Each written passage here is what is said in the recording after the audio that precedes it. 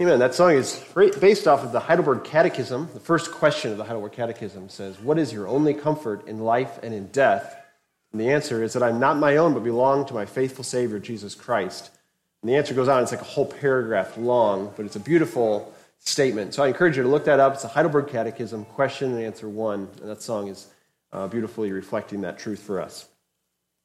Please take your Bible and turn to the book of Ecclesiastes, chapter 2. We started the series 2 weeks ago, and it starts off with an unusual statement for us, and that is that everything in life is a vanity or is enigmatic, is confusing to us, and is a passing vapor, is a passing shadow.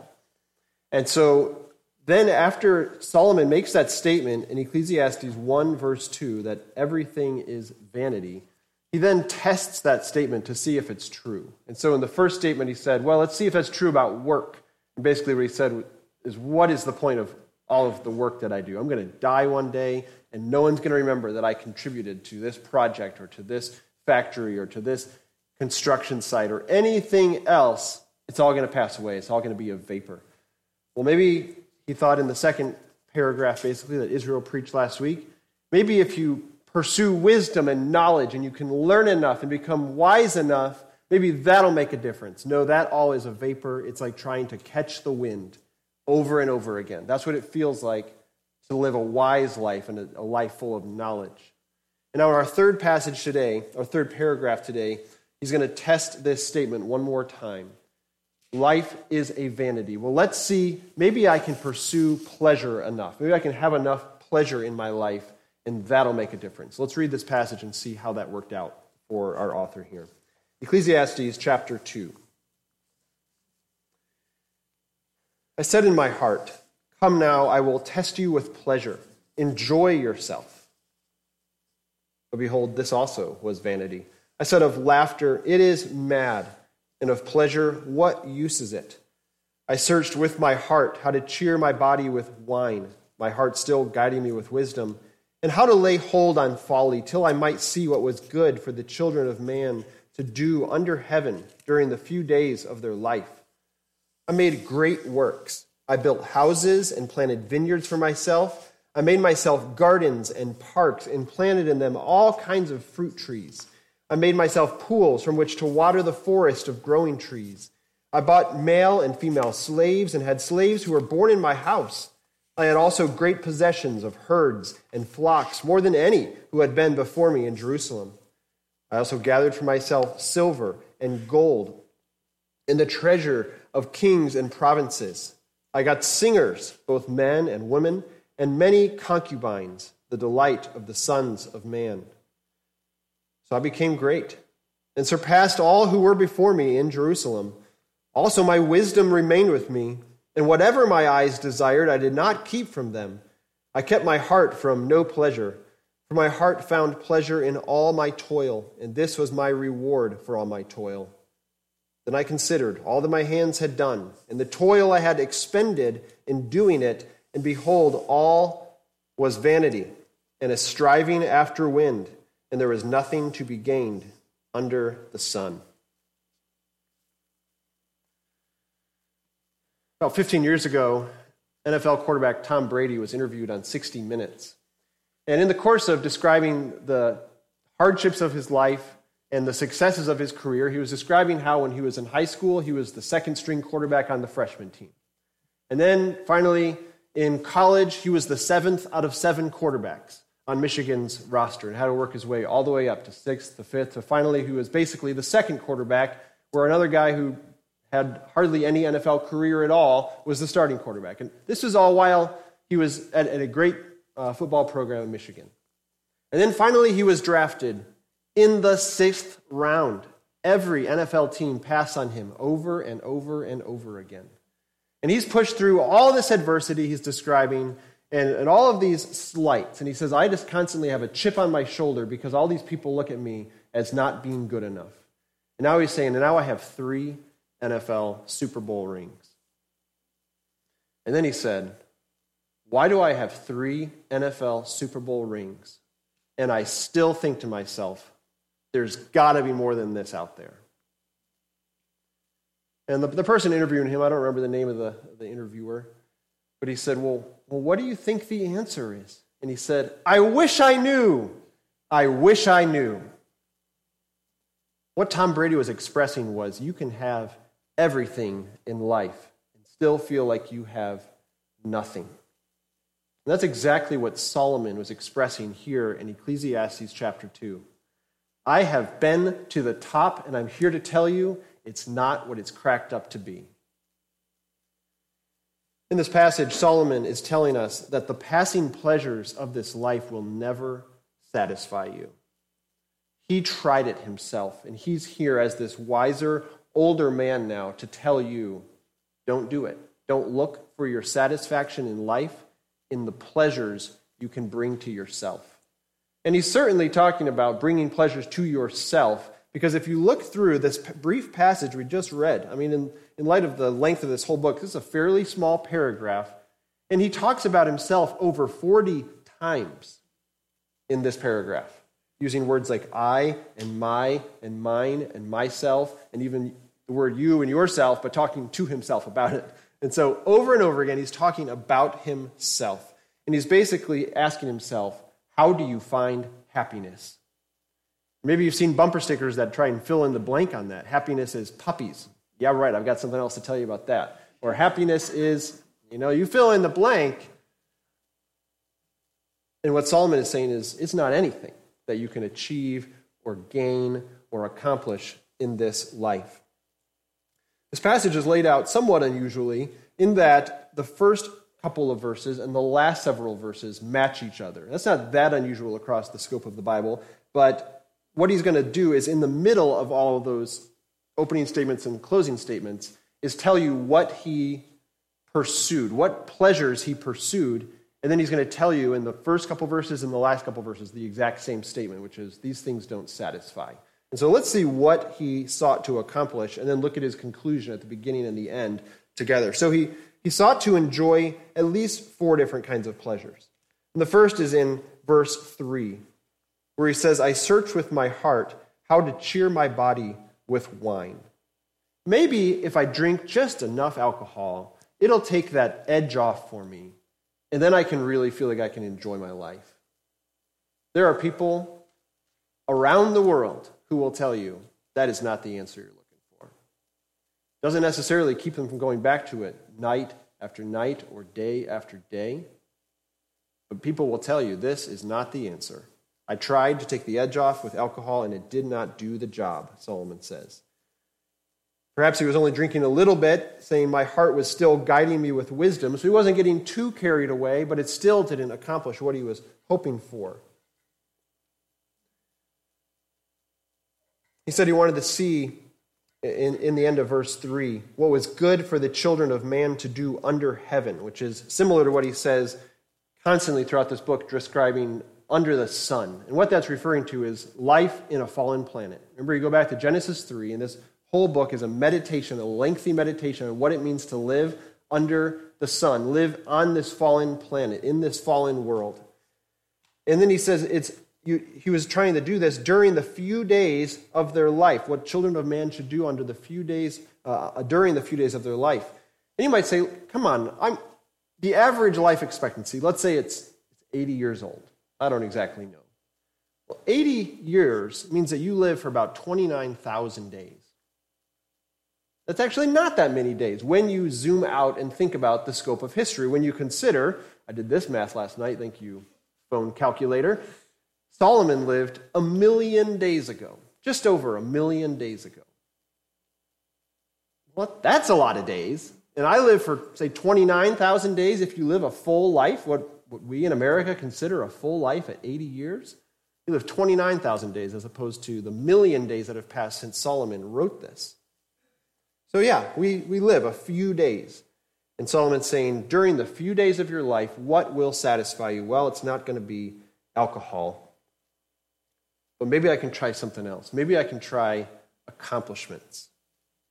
And so he says, I made, in verse 4, great works. I built houses and planted vineyards for myself. I made myself gardens and parks and planted in them all kinds of fruit trees. I made myself pools from which to water the forest of growing trees. So he's saying, I tried to make a beautiful environment to live in. It would be like living at Cantini. That's a beautiful place around here. Or a botanical garden. Those are beautiful places. And having all kinds of people there to keep up with how difficult it would be to make that place beautiful and stay beautiful all the time. What you notice when you read through those couple of verses there, though, is that what Solomon is doing is taking the very vocabulary from Genesis 1 and 2, the story of creation, and he's repackaging it. It's like he's trying to create his own Garden of Eden. I planted trees, I had fruits, I had gardens, Garden of Eden. All these words that are showing up in Genesis 1 and 2 are here shown up in Ecclesiastes 2. Trying to say, I made myself a beautiful place. I could do it myself. In the Garden of Eden, though, there were rules. Here, no rules. As they said, Outback Steakhouse, just right? So no rules, just right. And what he'll conclude in the closing paragraph is that wasn't really satisfying either. When he says, I bought male and female slaves in verse 7 and had slaves who were born in my house, what he's saying is there was so much work to do in my beautiful little garden or planet of my own creation that I needed all the help I could get. And so maybe if I'm the CEO of a huge organization, I have hundreds of thousands even employees under me, maybe that'll be satisfying. And Solomon's saying, no, that's not going to cut it either, as Jeff Bezos would tell you, who probably has more employees than anybody else we can think of at this point in life. And even in his desire to have the best kind of fruit trees, what we have to realize is, we actually have it pretty good too ourselves. Solomon would probably be somewhat envious of living the way we do today, even if you're just looking at this statement here about getting the best foods. There's a guy who worked at who was a member of our church in Alabama, who worked at a local grocery store called Publix, which is a very nice grocery store in the South. And one Sunday we were spending Sunday afternoon lunch or Sunday evening dinner with him and his wife. And I said, so it was February, kind of a gray, cold-ish February day in Alabama. And I said, so where are you guys getting your produce from these days? And he said, wherever we need to. We get the best we can from wherever in the world. I said, so if I went to Publix today to go buy an apple, where's that apple coming from? He said, Chile. That's where the best place to get apples from in February is. And I said, all right, so let's say I bought that apple. When was that apple picked? And he said, yesterday morning. I just thought, what? But basically it's picked in the morning, put in a box, put on an airplane, sent to Atlanta, driven to the little town in Alabama we lived in. And there's your apple. Picked the day before. Best apple you could find in the world is available to you for probably $1.50, the nicest ones they have. Solomon would probably be kind of jealous, don't you think? I mean, there were probably seasons of the year where you couldn't get the best apples or the best grapefruits or whatever else he was looking for.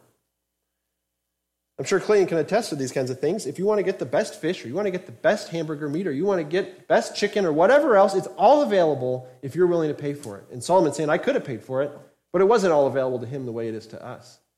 We have Amazon Prime. I know I just bashed Jeff Bezos, but still, you have everything at your fingertips, and you can get it the next day if you want it. In some places, you can get it the very same day, within a few hours.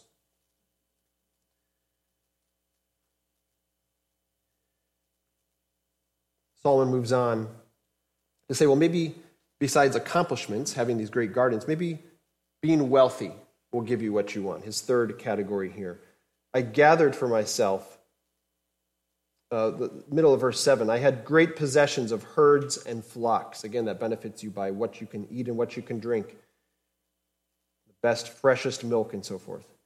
I had more than any who had been before me in Jerusalem. I also gathered for myself silver and gold and the treasure of kings and provinces. All of these possessions he could have. Completely available to him at any time.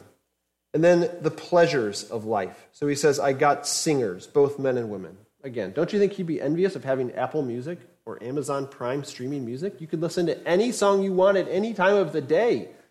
Surely his singers had to sleep at some point. But he says, I had both men and women to sing to me at any time, to play me a tune at any time. And then he says, and I had many concubines, the delight of the sons of man. That word concubines is basically a translation meaning, I had every woman I wanted for my own pleasure. I used women for their body whenever I wanted. What Solomon said after all of these experiences, he has beautiful accomplishments, he has alcohol, he has possessions, and he has pleasures. These four, the physical pleasures of life. I had all four of these, and none of them did the job. None of them satisfied.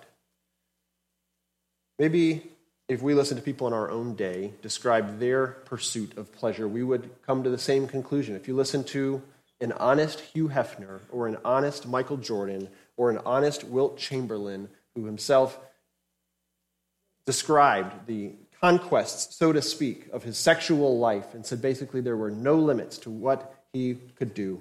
And then you talk to someone like Jeff Bezos, who has an unseemly amount of money, and ask them if it satisfies. And they will say the same thing that Solomon is saying. And this is because, as Augustine says, our hearts, or said in about the year 400, our hearts are restless until they find our rest in you, Lord. C.S. Lewis described human life as being the long, sad story of trying to find happiness anywhere but in God. But he says that will never happen because it's impossible to find happiness anywhere but in God. And this seems to be what Tom Brady was describing for us. Talk about someone else in football, Steve McMichael, one of the greatest Bear linemen of all time. And last week the news came out that he's dying, essentially, of Parkinson's, if I remember correctly. And people were shocked at the way he looked and the way he's now just a fraction of the size that he once was. And he's describing in this interview with, I think, WGN or somebody like that local, he was saying, I'm glad I had all the pleasures I had back then because I can't have them now. But what he's doing, as I listened to that interview last week, I thought, this is Ecclesiastes playing itself out. He had all the strength, he had all the fame, he had all the money, and now he's shriveled up and he's dying, just like we will. And Solomon himself, from the grave, would say, yes, this is how it works. The problem isn't that he was pursuing pleasure. You know what's going to be striking is next Sunday, if you've looked at your sermon card, the next Sunday's sermon is called Eat, Drink, and Be Merry. Because Solomon's going to tell you, enjoy what God has given you as gifts. The problem with what Solomon was doing here was not that he was having the pleasures of life. It was that he was being selfish with them. Again, going back to the fact he talks about himself something like 40 or 45 times. And he was doing it in an idolatrous way, making these the end of life, the goal of life, the purpose of life. And when we turn the passing pleasures of life into what life is about, we are worshiping something we were never intended to worship. And this is exactly what Solomon would urge us to do today, is to repent of our idolatry, of our desire to find our joy and our hope in something other than Christ. Jeremiah talks about the same problem of idolatry.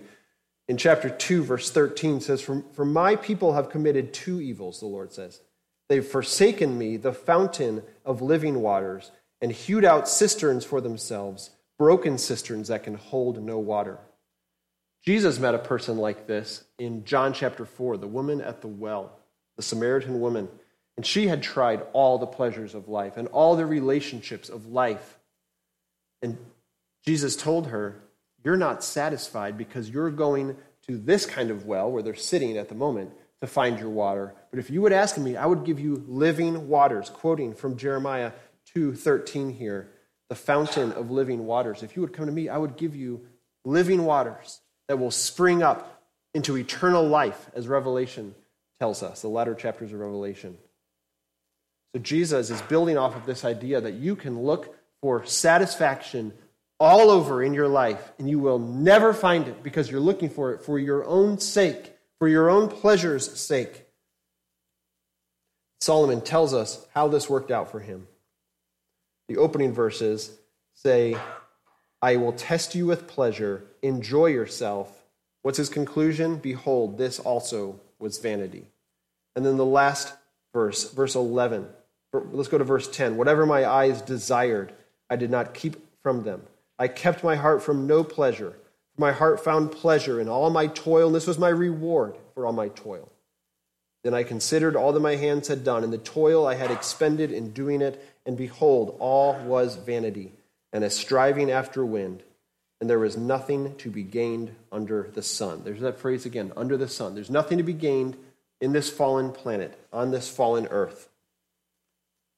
All was vanity. The idea that life is an enigma, it's confusing, it's a vapor, it passes away. This is what James says in James 4. What is your life? It's a vapor that is here for a moment and then vanishes away. When you drive by a cemetery, this is what you are seeing in living color, that life is a vapor and then it is gone. So how should we live? One author, Matt McCullough, who's a pastor in Nashville, talks about this passage and says, perhaps you'd be happier if this were true of your life, what Solomon's describing here in Ecclesiastes 2. Have you considered that you may be living his experiment and not know it? If you belong to the American middle class, you can get affordable and exotic food from all over the world, and you don't have to go to some specialty food store to get it. You can get these things at many corner gas stations. You may not live in a palace surrounded by elaborately designed parks, but you probably live in a house with more space than you need, with plenty of parks close at hand. You don't have servants, but chances are you have the money to pay people to do at least some of the work you aren't able or don't want to do. We pay lawyers to represent us. We pay doctors to care for us. We pay professionals to prepare our taxes, and at least on some occasions, chefs to prepare our food. And though the harem of concubines isn't common in the West, the tragic proliferation of internet pornography means that perhaps no society has ever had more opportunities for more people to pursue wide-ranging sexual experiences than ours does. The preacher's list begins to sound a bit more like a description of middle-class life, does it not? And we could add to our list a host of opportunities he couldn't have imagined. We have air conditioning, most of the time. We have international travel. We have access to advanced medical care, not just life-saving treatments, but drugs to take away discomforts previous generations took for granted as part of life. He goes on to say he's never been to Disney World, he's never been to Las Vegas, he's never been to the Metropolitan Museum of Art. Think about what we have, and we ultimately realize we have everything Solomon had. So how should we live? Stop looking for your satisfaction in the passing pleasures of life. Only Christ will satisfy. That's what Jesus told the woman at the well. That's what he means by coming to him, the fountain of living waters. Don't drink this nasty, tepid water from this well any longer. Don't look for the pleasures of life to satisfy you. They never will. Tom Brady went on to win 4 more, hopefully no more, but 4 more Super Bowls than he did at the point of that interview in 2005, I should say. He's won 7 Super Bowls, and he's still playing, unless he chooses to retire this summer. Why does he keep playing? Because in that same interview, they asked him, what's your favorite Super Bowl ring so far? The next one. The next one's the one I'll really like. Does that not sound like Ecclesiastes chapter 2? But one day, Tom Brady's going to be laying in a grave just like the rest of us. And he's going to say, it was all vanity. It was all a passing shadow. Church family, I urge you, turn to Christ for your satisfaction, not to the passing pleasures of life. Let's close in prayer. Our Father, would you drive us to believe this truth, that you are the only one who satisfies, that at your right hand are pleasures forevermore. Would you drive us to repentance, of looking to our relationships, our accomplishments, our bank accounts, what's on our plate or what's in our drink, what we view, what we experience. Drive us to repentance of looking to all these places for our joy, and cause us to see the joys that are found at your right hand. We pray this in Christ's name.